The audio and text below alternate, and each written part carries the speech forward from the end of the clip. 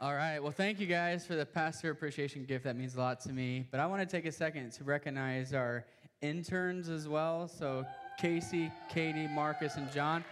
And also your small group leaders, because really they're doing a lot of work pastoring you. So thank you guys. All right. I'm so glad you're here tonight. If you're new, I pray that you would feel loved and welcomed here. Our prayer every single week, the reason we do this whole thing is that you would come into this place and feel like you could encounter God's love for you and that you would grow in your faith. So our prayer is that that would happen tonight. It's just so good to see you all. But how many of you in this room have had a boyfriend or girlfriend before? Okay. So, or how many of you have one right now, actually is what I meant to ask. Okay. Wow, we got a lot of taken people in this room. How many are single right now? All right, so keep them up, look around. Say, hey, what up? I'm kidding, you can put them down. But Emily and I started dating our freshman year of college. And to be honest with you, we did a lot of things very badly, which I'll talk about in February during our dating series. I spill all the beans about my life and how I stunk at dating and relationships. But one thing in particular that we struggled with was we spent way too much time together. Okay, so we would literally wake up and we'd meet each other for breakfast in the piazza. I'd have my OJ, my chocolate milk, my 3 plates of breakfast food. I don't know how that was healthy, but I feel like when you go to the dining center, you think it's okay to eat as much as you want, and it's not going to count towards your weight or anything. But anyways, that was me. But then we'd walk each other to class. I'd walk her to one side of campus and say, bye, baby, love you. I'd walk over to the other side of campus where my class is, and then I'd pick her up after class sometimes, and then we'd go to lunch together, and then go to class again, and then go to work, and then after work, late at night, we'd be like, oh, let's watch an episode of Netflix. Back then, it was like the last season of The Office, so we were watching that. And then, we'd part our separate ways and go to bed. And that was the same thing we did every single day. And I remember just before Christmas break that freshman year, we had a particularly tough time parting ways with one another right before Christmas break. The thought of being 2 hours away from each other for 3 whole weeks was just devastating, except on weekends. We'd see each other on weekends, of course. But those 5 days in between, that was devastating to us. And I can remember just bawling in my dorm because I was so sad. During that break, we talked on the phone every single day. And when you if you've had a boyfriend or girlfriend, you're talking, and you're like, no, you hang up first. No, you hang up first. We did that every time. Sometimes we'd fall asleep on the phone.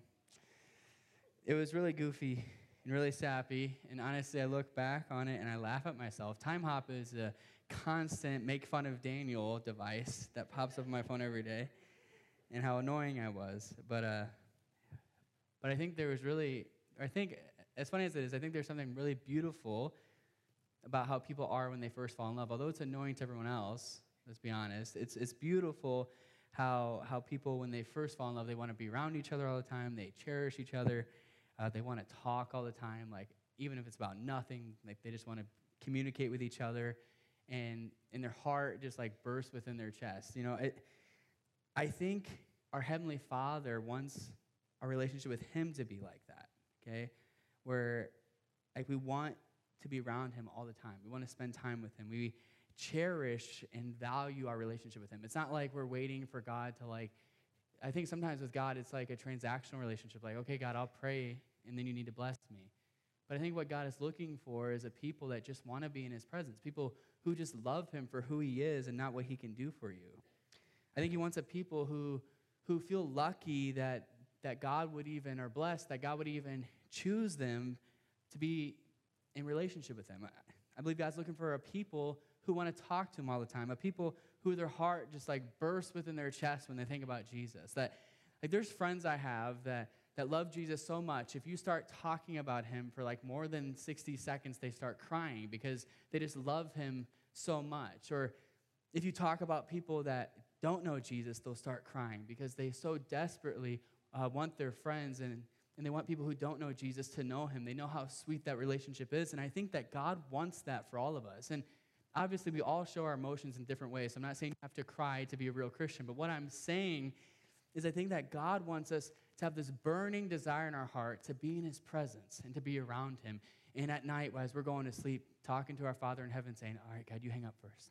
No, you hang up first. God's like, no, you hang up first. And then we always lose because God's always awake and we fall asleep. But and I don't believe that God just wants this for us. I believe we want this.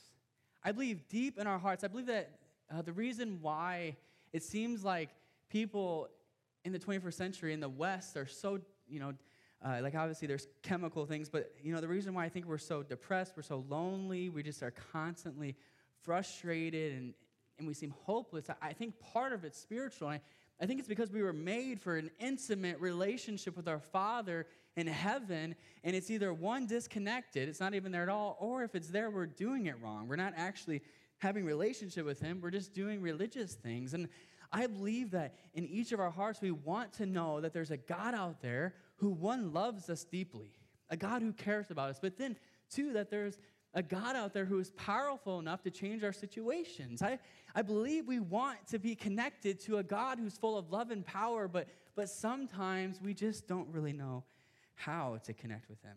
Even if we prayed the prayer and accepted Jesus into our lives, we really struggle to actually walk an intimate relationship with Him. And when we try talking to Him, we don't know if He's really the type of person who cares at all, or if He's even listening. I'm sure you've had that frustration. I've had it. Like, God, are you really there? Am I just talking to the air right now? Because it feels like it's just me in the air, and that's awkward. Or maybe, you feel like, okay, I got to say the right amount of words, the right kind of religious words. Like, Pastor Daniel says anointing a lot. I should probably throw anointing into my prayer. No, I think sometimes we think we need to say certain words or jump through religious hoops in order to have a relationship with our Father, but I believe that tonight God's going to change that. I just believe that God's going to show us that relationship with Him is not about being religious. It's not about saying the right kind of words. It's not about jumping through religious hoops. And I believe that God also wants to show us that He's a God who loves us a lot and a God who desires that relationship with us.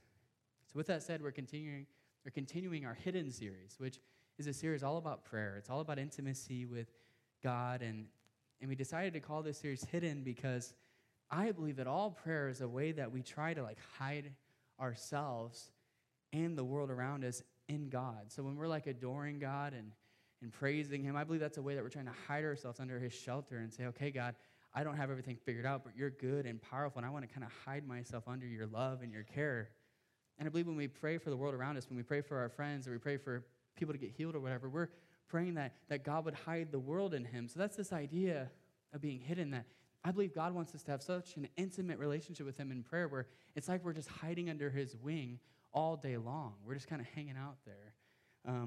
I believe that's what God wants for us. So tonight we're going to go to part 2. Last week we talked about how if we want to be able to pray, we have to learn to not get distracted by the things of the world, but instead we need to seek the things that are above. We need to not be consumed with all this other stuff going on, but instead kind of clear our minds and focus on God. So that was last week. If you missed it, check it out online. We have all of our sermons up there. But this week, we're going to talk about who God is and the fact that He's a God who cares about us and wants to hear us. And we're also going to talk about how to talk to Him. So the sermon is called Our Father, okay? It's all going to be about this idea that God is our Father in heaven who desperately wants to hear our prayers and wants to communicate with us. So if you have your Bibles, turn with me to Matthew chapter 6. And we're going to be in verse 5. So turn there. And Matthew 6 is a part of Jesus' popular sermon called the Sermon on the Mount. Okay? And the Sermon on the Mount is this highly, if you want to know how to live life as a Christian, just read Matthew 5 through 7. It's the Sermon on the Mount.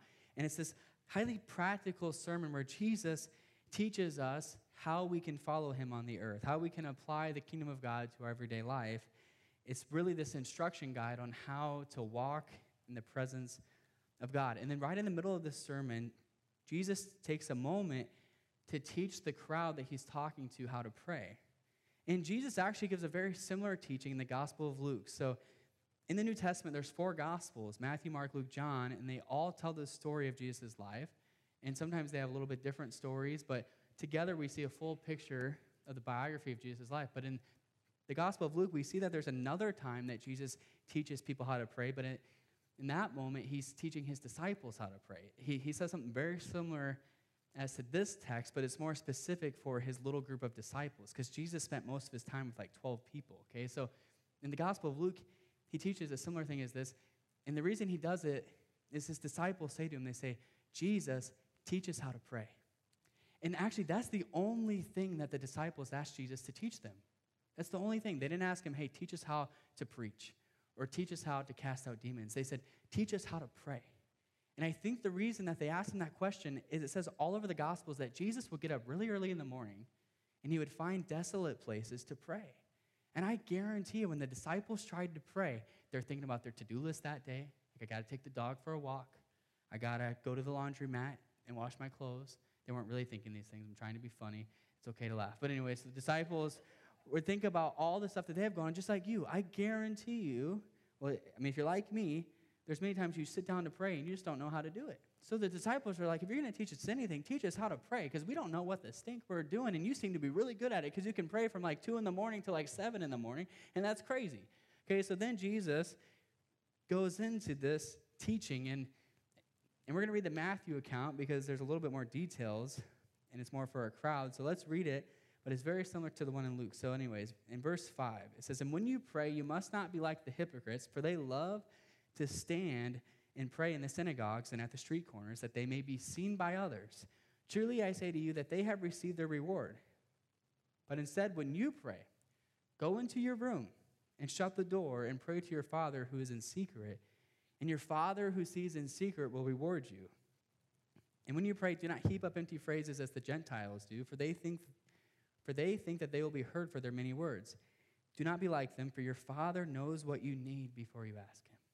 Pray then like this: Our Father in heaven, hallowed be your name, and your kingdom come, and your will be done, on earth as it is in heaven. Give us this day our daily bread, and forgive us our debts, as we have also forgiven our debtors. And lead us not into temptation, but deliver us from evil. For if you forgive others their trespasses, your heavenly Father will also forgive you. But if you do not forgive others their trespasses, neither will your Father forgive your trespasses. All right, let's pray over this. So Jesus, I thank you for this text tonight. I thank you that you taught us how to pray. It's not too complicated. God, I pray that if there's confusion in this room about prayer, God, if we're overthinking it, I pray that you'd help us just to see how simple it really is. And Father, I pray that tonight you just teach us how to pray. We're asking the same question that the disciples asked in the Gospel of Luke. We're just saying, teach us how to pray. So Jesus, speak to us right now. In Jesus' name, amen. All right, so I'm going to start with verse 5 and 6. I'm just going to work through the passage tonight. And in verse 5 and 6, he talks about not praying like the hypocrites who stand and pray in the synagogues and at the street corners so that they may be seen by others. He says, truly I say to you that they've received their reward, but instead when you pray, go into your room and shut the door and pray to your Father who's in secret, and your Father who sees in secret will reward you. Okay, so I think what Jesus wants us to get from this part of the text is every time we pray, we should pray for an audience of one. Okay, we're not praying for the people around us. Instead, we're praying for them, but we're not praying to be seen by them. We're praying to be seen by God. That's the only person we're talking to when we pray. So if you're one of those people who pray, like you're in a group setting, and you're like, there's a friend who you know that like struggles with lying, and you're like, Jesus, I just think some of us tonight need some help with lying. Just please help us, Lord. Just bless my friend over. No, we don't pray so other people can hear us, right? We pray with an audience of one in mind, okay? So to start his teaching on prayer, Jesus makes it clear that prayer is not about appearing spiritual. It's not about appearing religious.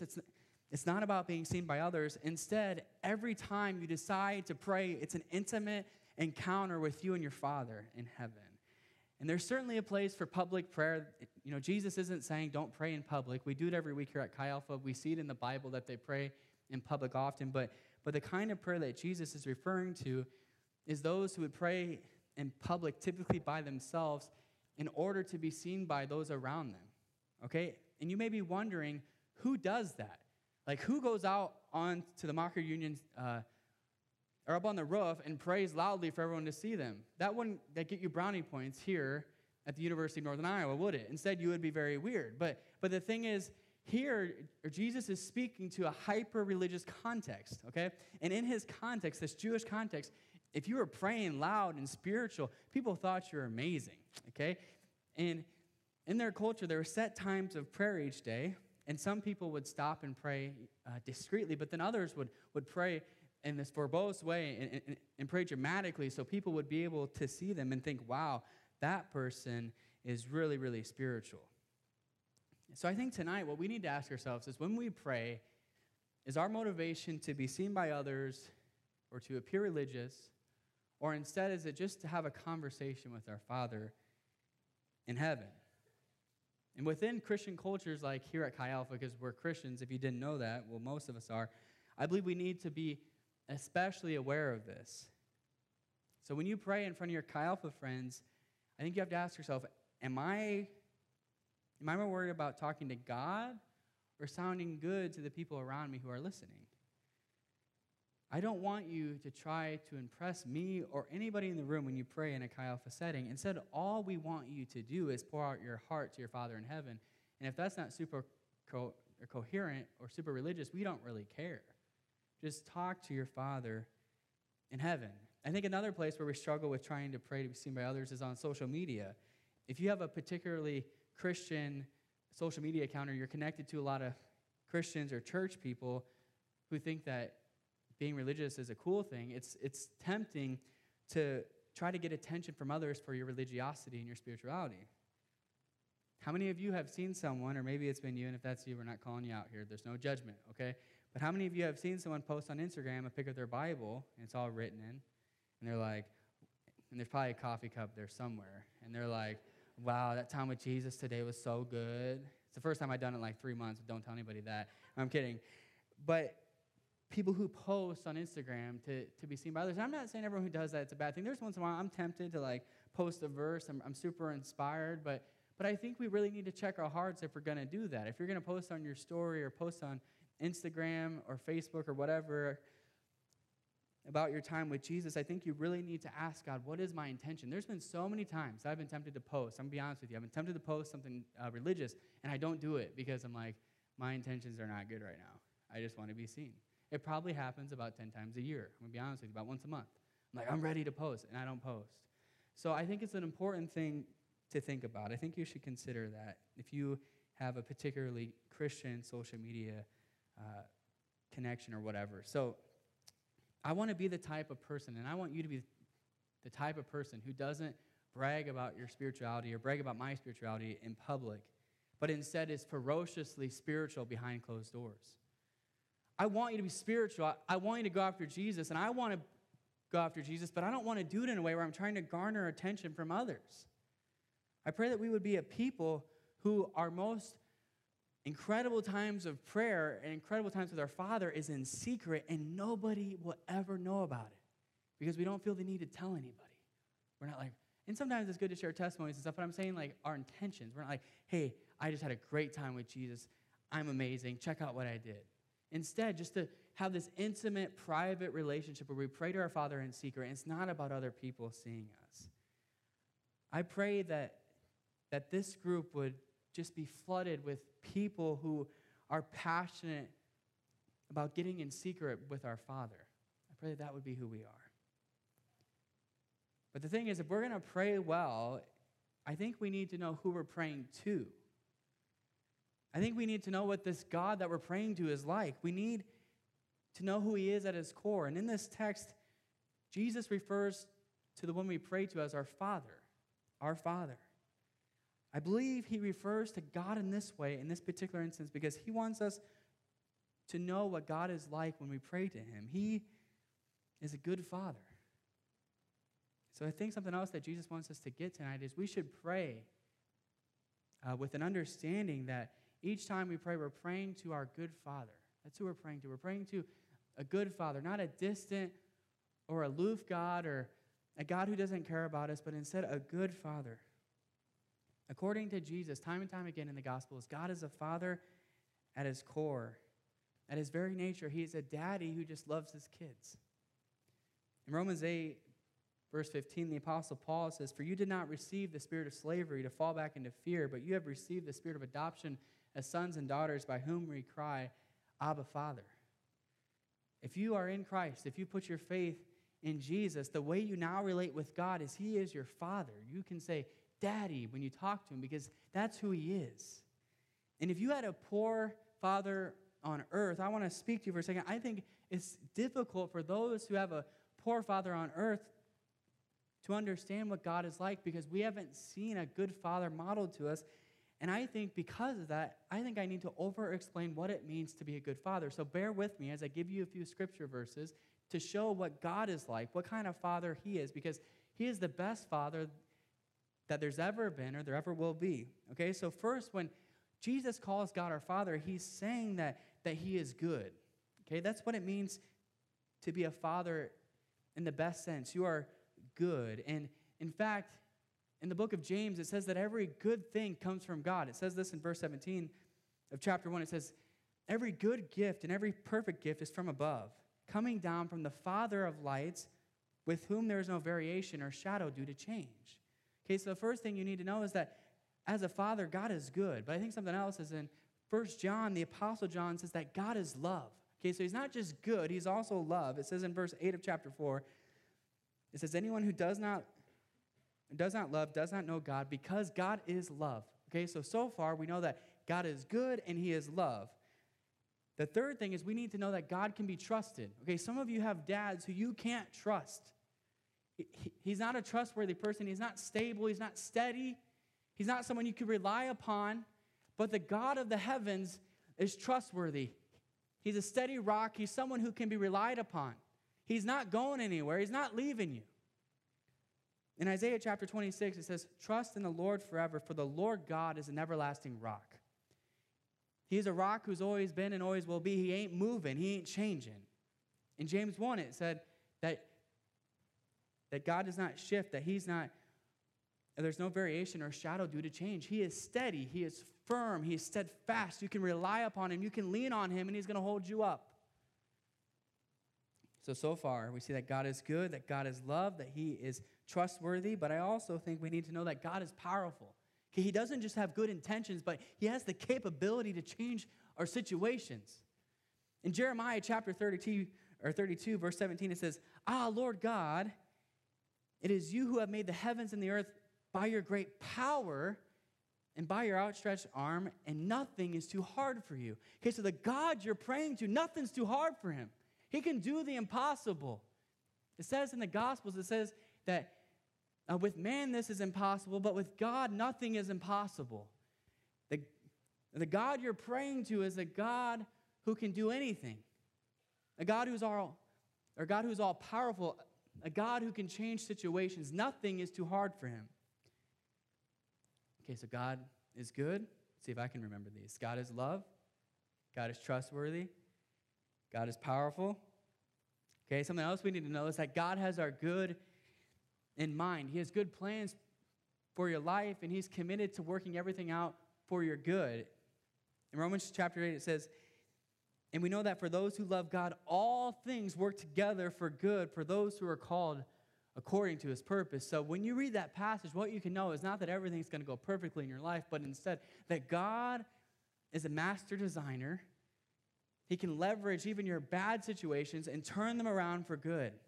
He's committed to grabbing all the broken pieces of your life and putting them together for good. He has good plans for you, and he's working all things out for your good if you'll hang with him.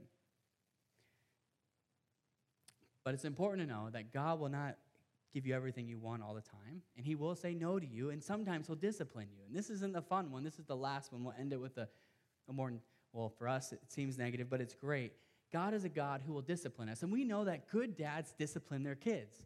Okay, when Jane smacks me, I have to say no, okay? I don't just let her smack me. That's not what a good dad would do, because then she'll smack other people.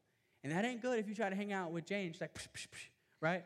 Instead, I need to tell her no. She's not quite at the point where you can really discipline her yet, but at some point, I'll start disciplining her. But God, every time he disciplines, so sometimes, or some of you have had dads who perhaps have abused you, or they react in anger, they're mad when they discipline you, but God never responds in anger.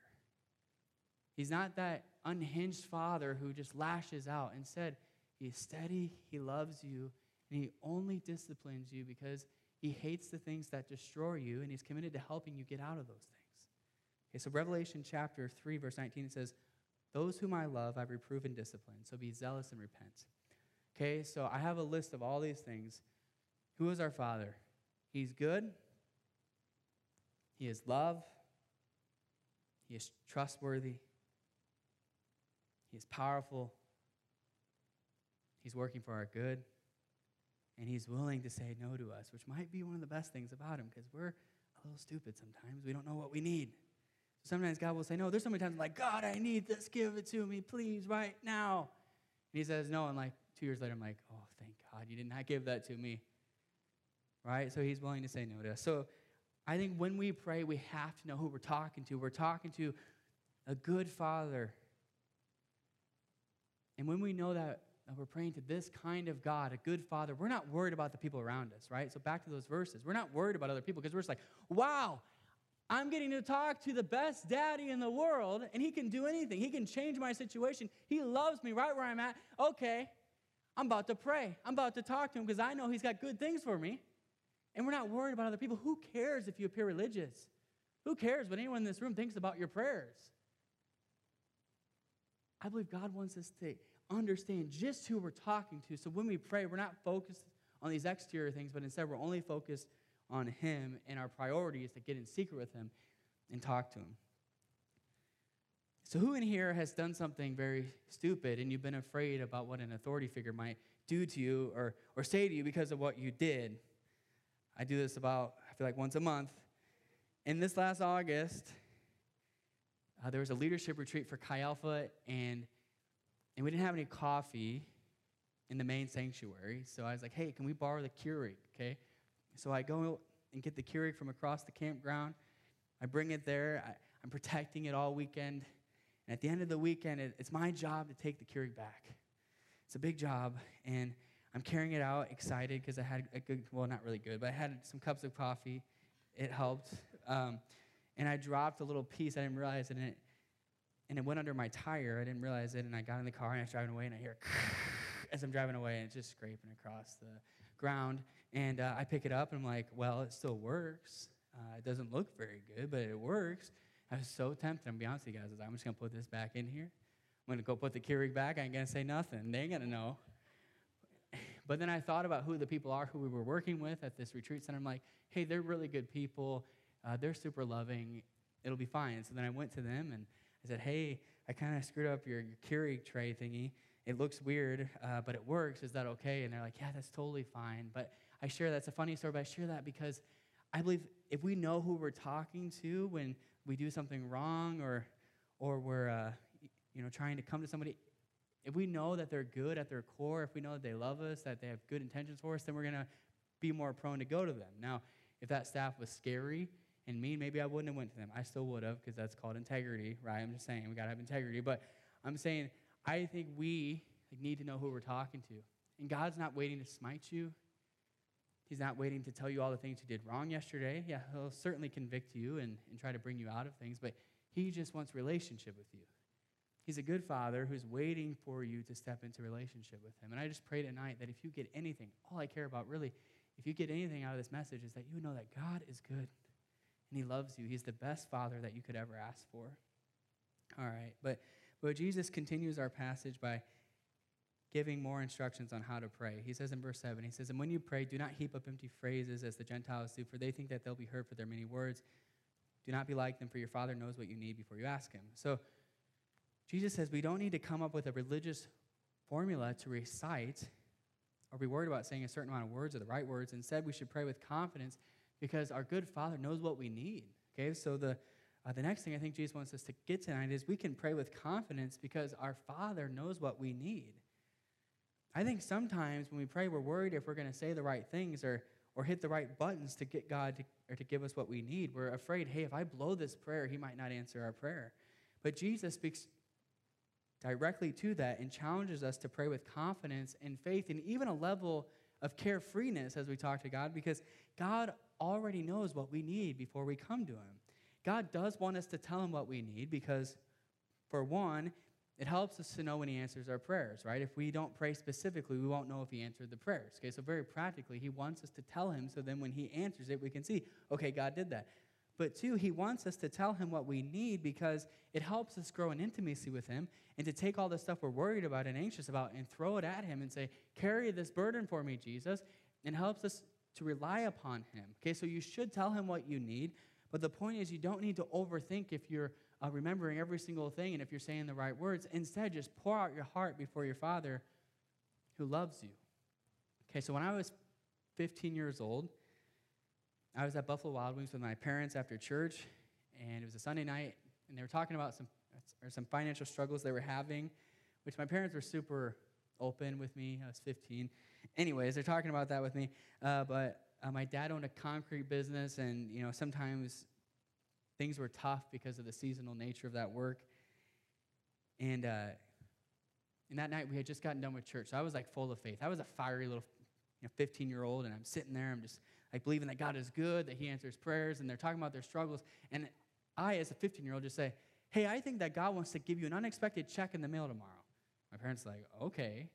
And so anyways, we leave it there. There was no dear Lord Jesus or our Father in heaven, none of that. I just said it. I said, I believe that God wants to give you an unexpected check in the mail tomorrow. And I don't want you to pray like this all the time. Like, we don't want to just tell God what to do all the time, right? But sometimes there's those times when God gives us an extra level of faith and he gives us something to say and to speak out.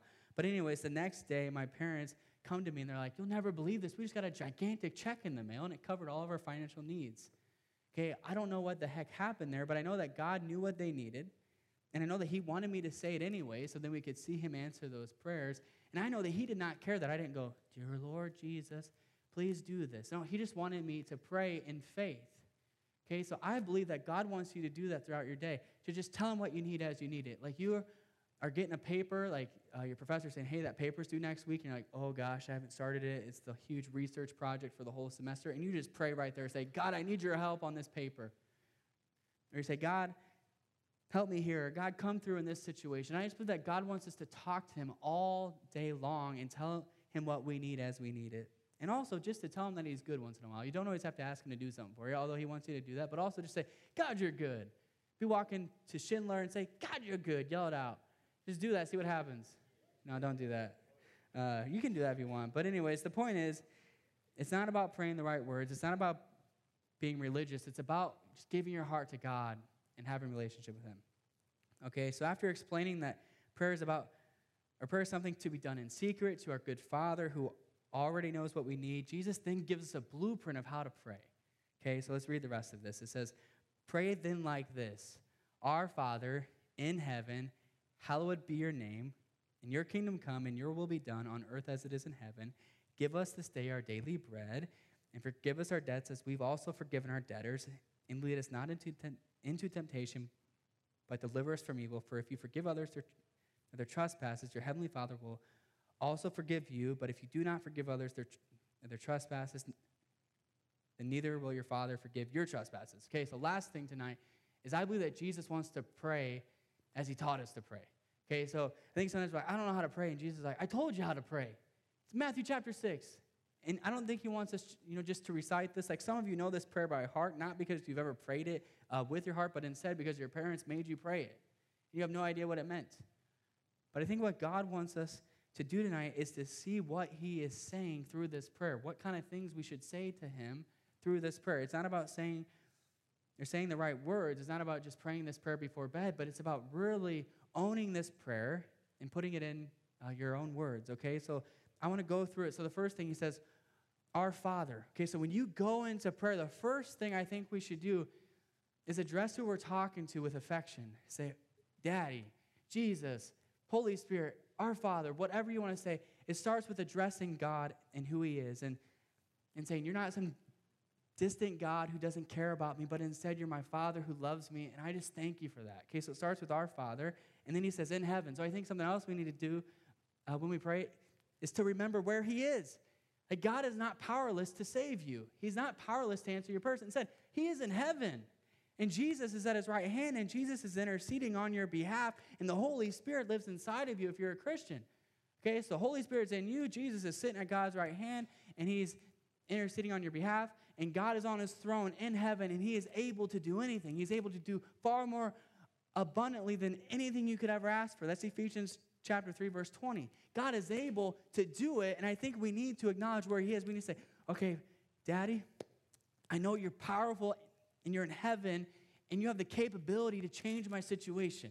Okay, so then we go, hallowed be your name. Okay, so I think the next thing we need to do is to admire him and his holiness. When we say hallowed, we're saying holy is your name. You are holy. You are other than. You are so good and perfect. So I think we need to have a second in prayer where we say, wow, God, you are good. You are amazing, and you're holy. Okay, so then it says, your kingdom come, your will be done on earth as it is in heaven. Okay, so then what we need to do is transition and say, God, make Cedar Falls more like heaven. God, make you and I more like heaven. Make my heart more like heaven. Make this a home for your Holy Spirit. Jesus, your kingdom come, your will be done on earth as it is in heaven. Change our world. I think that's the time in our prayer where we kind of look around and say, okay, what things around us are not lining up with God's will? Okay, that person's sick. That doesn't line up with God's will. I'm praying for that person to be healed. Okay, that person, my friend, does not believe in Jesus. That's not God's will. God, I pray that they would come to you in the name of Jesus. And then we go through and we pray that God's will would be done on earth as it is in heaven. I thought I was about to kick my water bottle over. All right. And then we transition. We say, give us this day our daily bread. Okay, some of you are like, I got a dining pass. I don't need no daily bread. I got like 6 loaves of bread I'm about to eat. But instead, that may be true, but I think we still need to acknowledge our need for him and say, God, I know I have food sitting there in the piazza. It's going to be delicious. But Jesus, I thank you for that food. I thank you for providing that for me. I thank you for helping me pay my U-bill. You know, whatever is going on, you need to trust him for provision. Okay, and then it says, and forgive us our debts. And this is where you would confess your sins. Okay, so I like to think about the day before. It's not about beating up on yourself, but I think about the day before. It's like, wow, I kind of snipped at Derek there. Okay, yeah, Jesus, forgive me for that. I yelled at John after the basketball game when he was guarding me too tough at the end. That happened yesterday. I didn't yell at him, but he was guarding me real tough. You know, I'm just trying to get a pass, and John's like, all over me. I was mad at him a little bit, but I didn't yell at him. But anyways, I might confess that, right? Those are typical things I need to confess. I'm too competitive. You know, maybe you had a lustful thought. Maybe you took it too far with your boyfriend or girlfriend, whatever.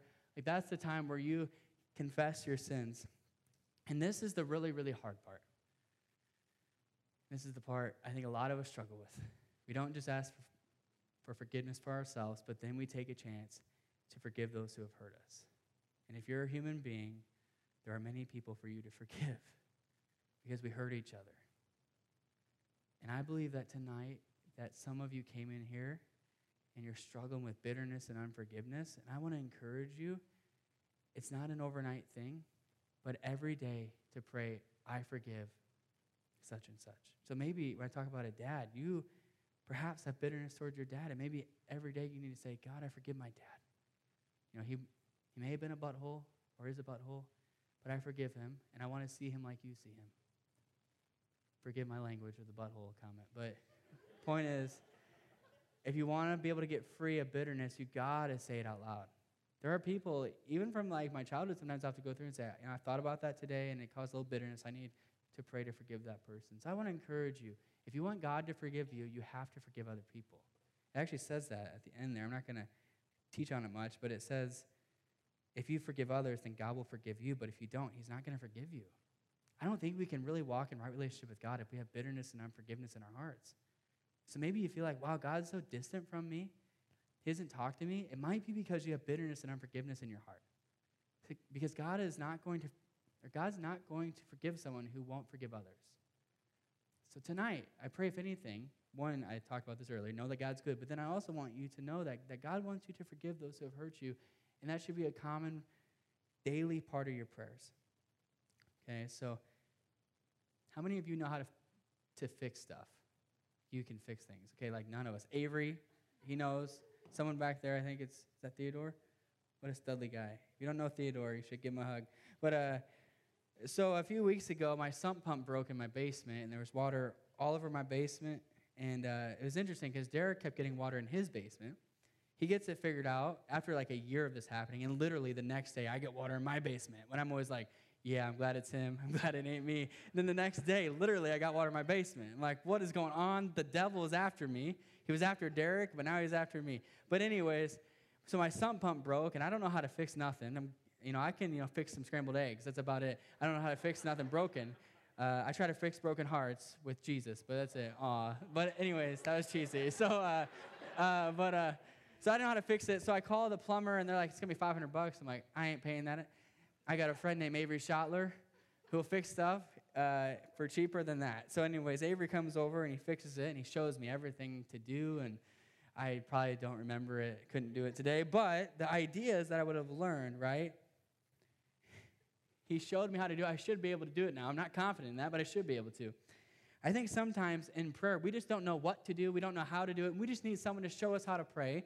And tonight, I pray that you would see that Jesus is teaching you how to pray. He is showing you how to pray. I think sometimes when we go to prayer, we're like, okay, what am I supposed to do? Am I supposed to say, hey, big man upstairs, what's up? And he says, not too much, how about you? And you're like, yeah, not too much. No, we don't know what to do when we pray. But Jesus, right here, he gives us such a clear picture of how to pray, or of how to pray. But it's not just that we don't know how to pray. I think also the devil tries to get us not to pray. The devil wants to do everything in his power to stop you from knowing how to pray, and he wants to make it way more complicated than it is just so you won't pray. He wants you to think one of two things. Either one, that God doesn't care, so then you won't ask him for stuff. And two, that it's too complicated. You don't know how to do it. The devil is after you, and he does not want you to communicate with your Father. In a book called Fresh Wind, Fresh Fire, the author says this. He says, Satan's main strategy with God's people has always been to whisper, don't call, don't ask, don't depend on God to do great things, and you'll get along fine if you just rely on your own cleverness and energy. Satan's main strategy against the church is to get us not to pray, because we can't do what God's called us to do on our own. We need to pray if we're going to see the kingdom come on earth as it is in heaven. We need to pray. And if the Lord's Prayer is a little too complicated for you, like, I can't remember all those words, I want to give you a simple acronym, ACTS. So adoration, okay, so start with adoration, just adore God to start out. And then move into C, which is confession, so then confess your sins. Then move into T, which is thanksgiving. So thank God for the things he's done for you. And then move into S, which is supplication, which is just your request. Okay, so you adore God, you confess your sins, you thank him for what he's done, and then you pray for the things you need. So with that said, I want to take our challenge from last week a step further. So last week I challenged you to spend 15 minutes in quiet and solitude each day praying to God and hearing his voice. Just sitting there with nothing else going on, no phone, no music, nothing. Just hearing God's voice and praying to him. So 15 minutes a day. And then I also challenge you to set a reminder on your phone for each and every hour. And when you see the reminder, just to acknowledge God's presence. Like a 2-second prayer, like, God, I thank you that you're with me. God, I love you. God, you're worthy. Whatever, you just acknowledge him. Okay, so you were supposed to do that last week. And if you did it, you need to write your paper and turn it in over here. No, I'm kidding. But hopefully you did that. And if you haven't, you can start now. But I want to add a third thing. Every morning, it can be in the shower, it can be on your way to class, whatever. I want you to either pray the Lord's Prayer in your own words. Okay, you can pray the line and then say it in your own words. Or do ACTS. Okay, so 2 choices. It's like Olive Cart right now. You can choose what you want. Okay, so choose what kind of prayer you want to do. And every day, do this. I promise you, if you do it every day, you're going to feel like you're getting unleashed in prayer. You're going to be like, wow, this is way easier than I expected. Okay, so I encourage you to do that. All right, so the main idea tonight is prayer is an intimate conversation between us and our good Father. I believe we've all come in here tonight, and some of us in here are like amazing prayer warriors. Some of us struggle with prayer. I personally struggle with prayer. And I just believe we're all at different places. But I think God is trying to get us all on the same page. If you came in here tonight and prayer has been something that you viewed as a religious activity or something that's primarily to be done in front of others in a church setting, I want to encourage you that that's not God's heart for prayer. He doesn't want it to be a religious thing you do to show others how religious you are, spiritual you are. Instead, he wants it to be an intimate conversation between you and him. I pray that we would be committed to being spiritually ferocious for an audience of one for Jesus and just wanting to pray to him and talk to him in secret, not for any man or woman. If you've come in here tonight, and I think this is a lot of us, and you struggle to pray because you misunderstand who God is, I pray that you would see who he is tonight. And the best way to see who God is to look at Jesus. Jesus is a picture of God. If you read the Gospels, you'll see what God is like by seeing how Jesus interacted. And here's the reality about Jesus. Jesus was strong enough to challenge men and the religious leaders of his day and to call them out on their hypocrisy, just as you can see here a little bit. He's talking about hypocrisy. But he was also so gentle and tender and loving that in a patriarchal society, women flocked to him and children wanted to sit on his lap. That's who you're talking to. A God who's powerful and strong and ferocious, but at the same time is tender and loving and gentle. So gentle that as a grown man, children would want to sit on his lap. He's not like our earthly dads, even our best dads. He's on a whole nother level. He embodies perfectly what it means to be a good father, someone who is good and loving and trustworthy and strong and has good plans for us and is willing to tell us, no, this is what God is like. And I pray when you pray that you would know that that's who it is. He's not a taskmaster. He's not mad at you. He's not waiting to smite you. Instead, he just wants a relationship with you.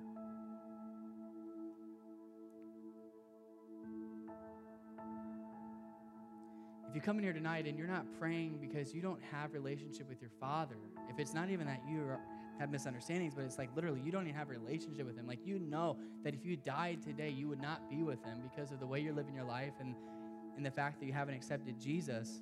I pray tonight that you would accept Jesus into your heart. The Bible tells us that Jesus is the way and the truth and the life, and that nobody gets to the Father except through him. There's one pathway, there's one bridge to God, and his name is Jesus. I pray tonight that you would think or realize the fact that Jesus came and he lived a perfect life on your behalf. He never sinned once. He's not like you and I. He doesn't mess up. He never sinned once. And then he went on a cross, even after being perfect and not deserving to die. He went on a cross for us, and he paid our debt, because every time we sin, it has a wage, and the wage of sin is death. And on the cross, Jesus paid our debt. So the Bible says that if we trust in that sacrifice, then his blood will cleanse us of our sins. He will pay the price for our sins. And it's not only that. He didn't just die on your behalf, but then he went into a grave and then came up out of it. And that shows us that eternal life is possible.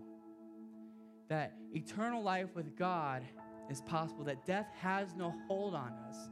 So tonight, if you don't have a relationship with your Father in heaven, I pray that you would see what Jesus has done for you and say, I'm putting all my chips in that basket. I'm putting all my faith in him. Jesus is trustworthy. He's good. He paid it all for me. And then he came up out of the grave. I'm trusting in that man, in that God. And if you do that, the Bible says you'll be saved. I believe that salvation needs to happen tonight. We can't even talk about prayer if we ain't saved. So I pray that God would save some of us in this room. That God would bring us from death to life tonight, from bondage to freedom tonight. I'm praying that would happen. So if that's you, if right now you feel in your heart like I am separated from God, I don't trust Jesus with my life, tonight is your night. Tonight is your chance to throw all your weight in that and say, I trust Jesus, and to have a relationship with the best dad that you could ever ask for. Forever and ever and ever. All right, so if you would stand with me, I want to pray for you. If you bow your heads and close your eyes, I believe that this is a moment. Every week we do this. I believe that this is a moment for us to get alone with God in a crowded room. It's to kind of forget about everything else going on around us right now and to fix our eyes on God and to talk to him. And I think there's two primary ways that God wants us to respond tonight. And the first is if you came in here and you don't have a relationship with God, I believe he wants to make that relationship right tonight. I believe he wants to restore you. I believe that he wants us to throw all of our trust into Jesus and to experience what it means to be saved and to be set free from our sin and to have a relationship with our Father in heaven. So if that's you, I'm going to count to 3. And when I do, I just want you to slip up your hand to heaven and say, Jesus, I need you to save me. You don't have to say that out loud, but in your heart, just to say, Jesus, I I want to be restored to my Father in heaven. My relationship is broken with him, and I want to be restored. So I'm going to count to 3, and when I do, slip up your hands all across this room. 1, 2, 3. Slip them up all across this room. See tons of hands going up right now. Yes, Jesus. All right, so I'm going to pray, and I believe that something supernatural is about to happen as we pray. I believe that, like, literally, you're going to go from death to life. You're going to go from bondage to freedom. You're going to go from not knowing your dad to knowing your dad. So I'm going to pray, and you pray in your heart. It can be a simple prayer of saying, I trust you, Jesus. Okay, so tonight, Jesus, we come to you, and God, for the 3 or 4 of us who raised our hand tonight, God, we just put our weight into you, and we just say, God, we want relationship with you, and we know that Jesus is the only way to have that relationship. So Holy Spirit, we ask you to come into our hearts and to make us a new creation, to have the old be dead and gone, and to invite us into a new, vibrant relationship with you. God, I pray that our lives would never be the same when we walk out of this room tonight. In Jesus' name. And there's a second way to respond. If you're in here tonight, and I talked about some different barriers to prayer, whether you don't understand what God is like, whether you think it's too complicated, whether it's been more about pleasing people than it has been going after him, whatever. If God has spoke to you tonight and you want to just say, God, I want to go to a new plane of prayer. I want to go to a new level. I want to get more intimate with you. I just want you to lift up both hands to heaven right now as a cry of your heart to say, Father, we want intimacy with you. So Jesus, tonight, I pray that you would see our heart's desire. God, sometimes we don't know how to pray. Sometimes we don't even know who we're really praying to. But God, I pray that you would help us tonight to be a people of prayer, to be a people who are intimate with you. God, I pray that if people say anything about this group of students, that they say they know Jesus and they love him. God, I pray that they would say they know him. These people are not religious, but they know their Father in heaven. God, I pray that you would do that tonight. God, I pray that your Holy Spirit would just light us up. Just light us up with your love. God, I pray that we would lean on you with everything we got. Father, we love you. We thank you that you're good. We pray all this in your name. Amen.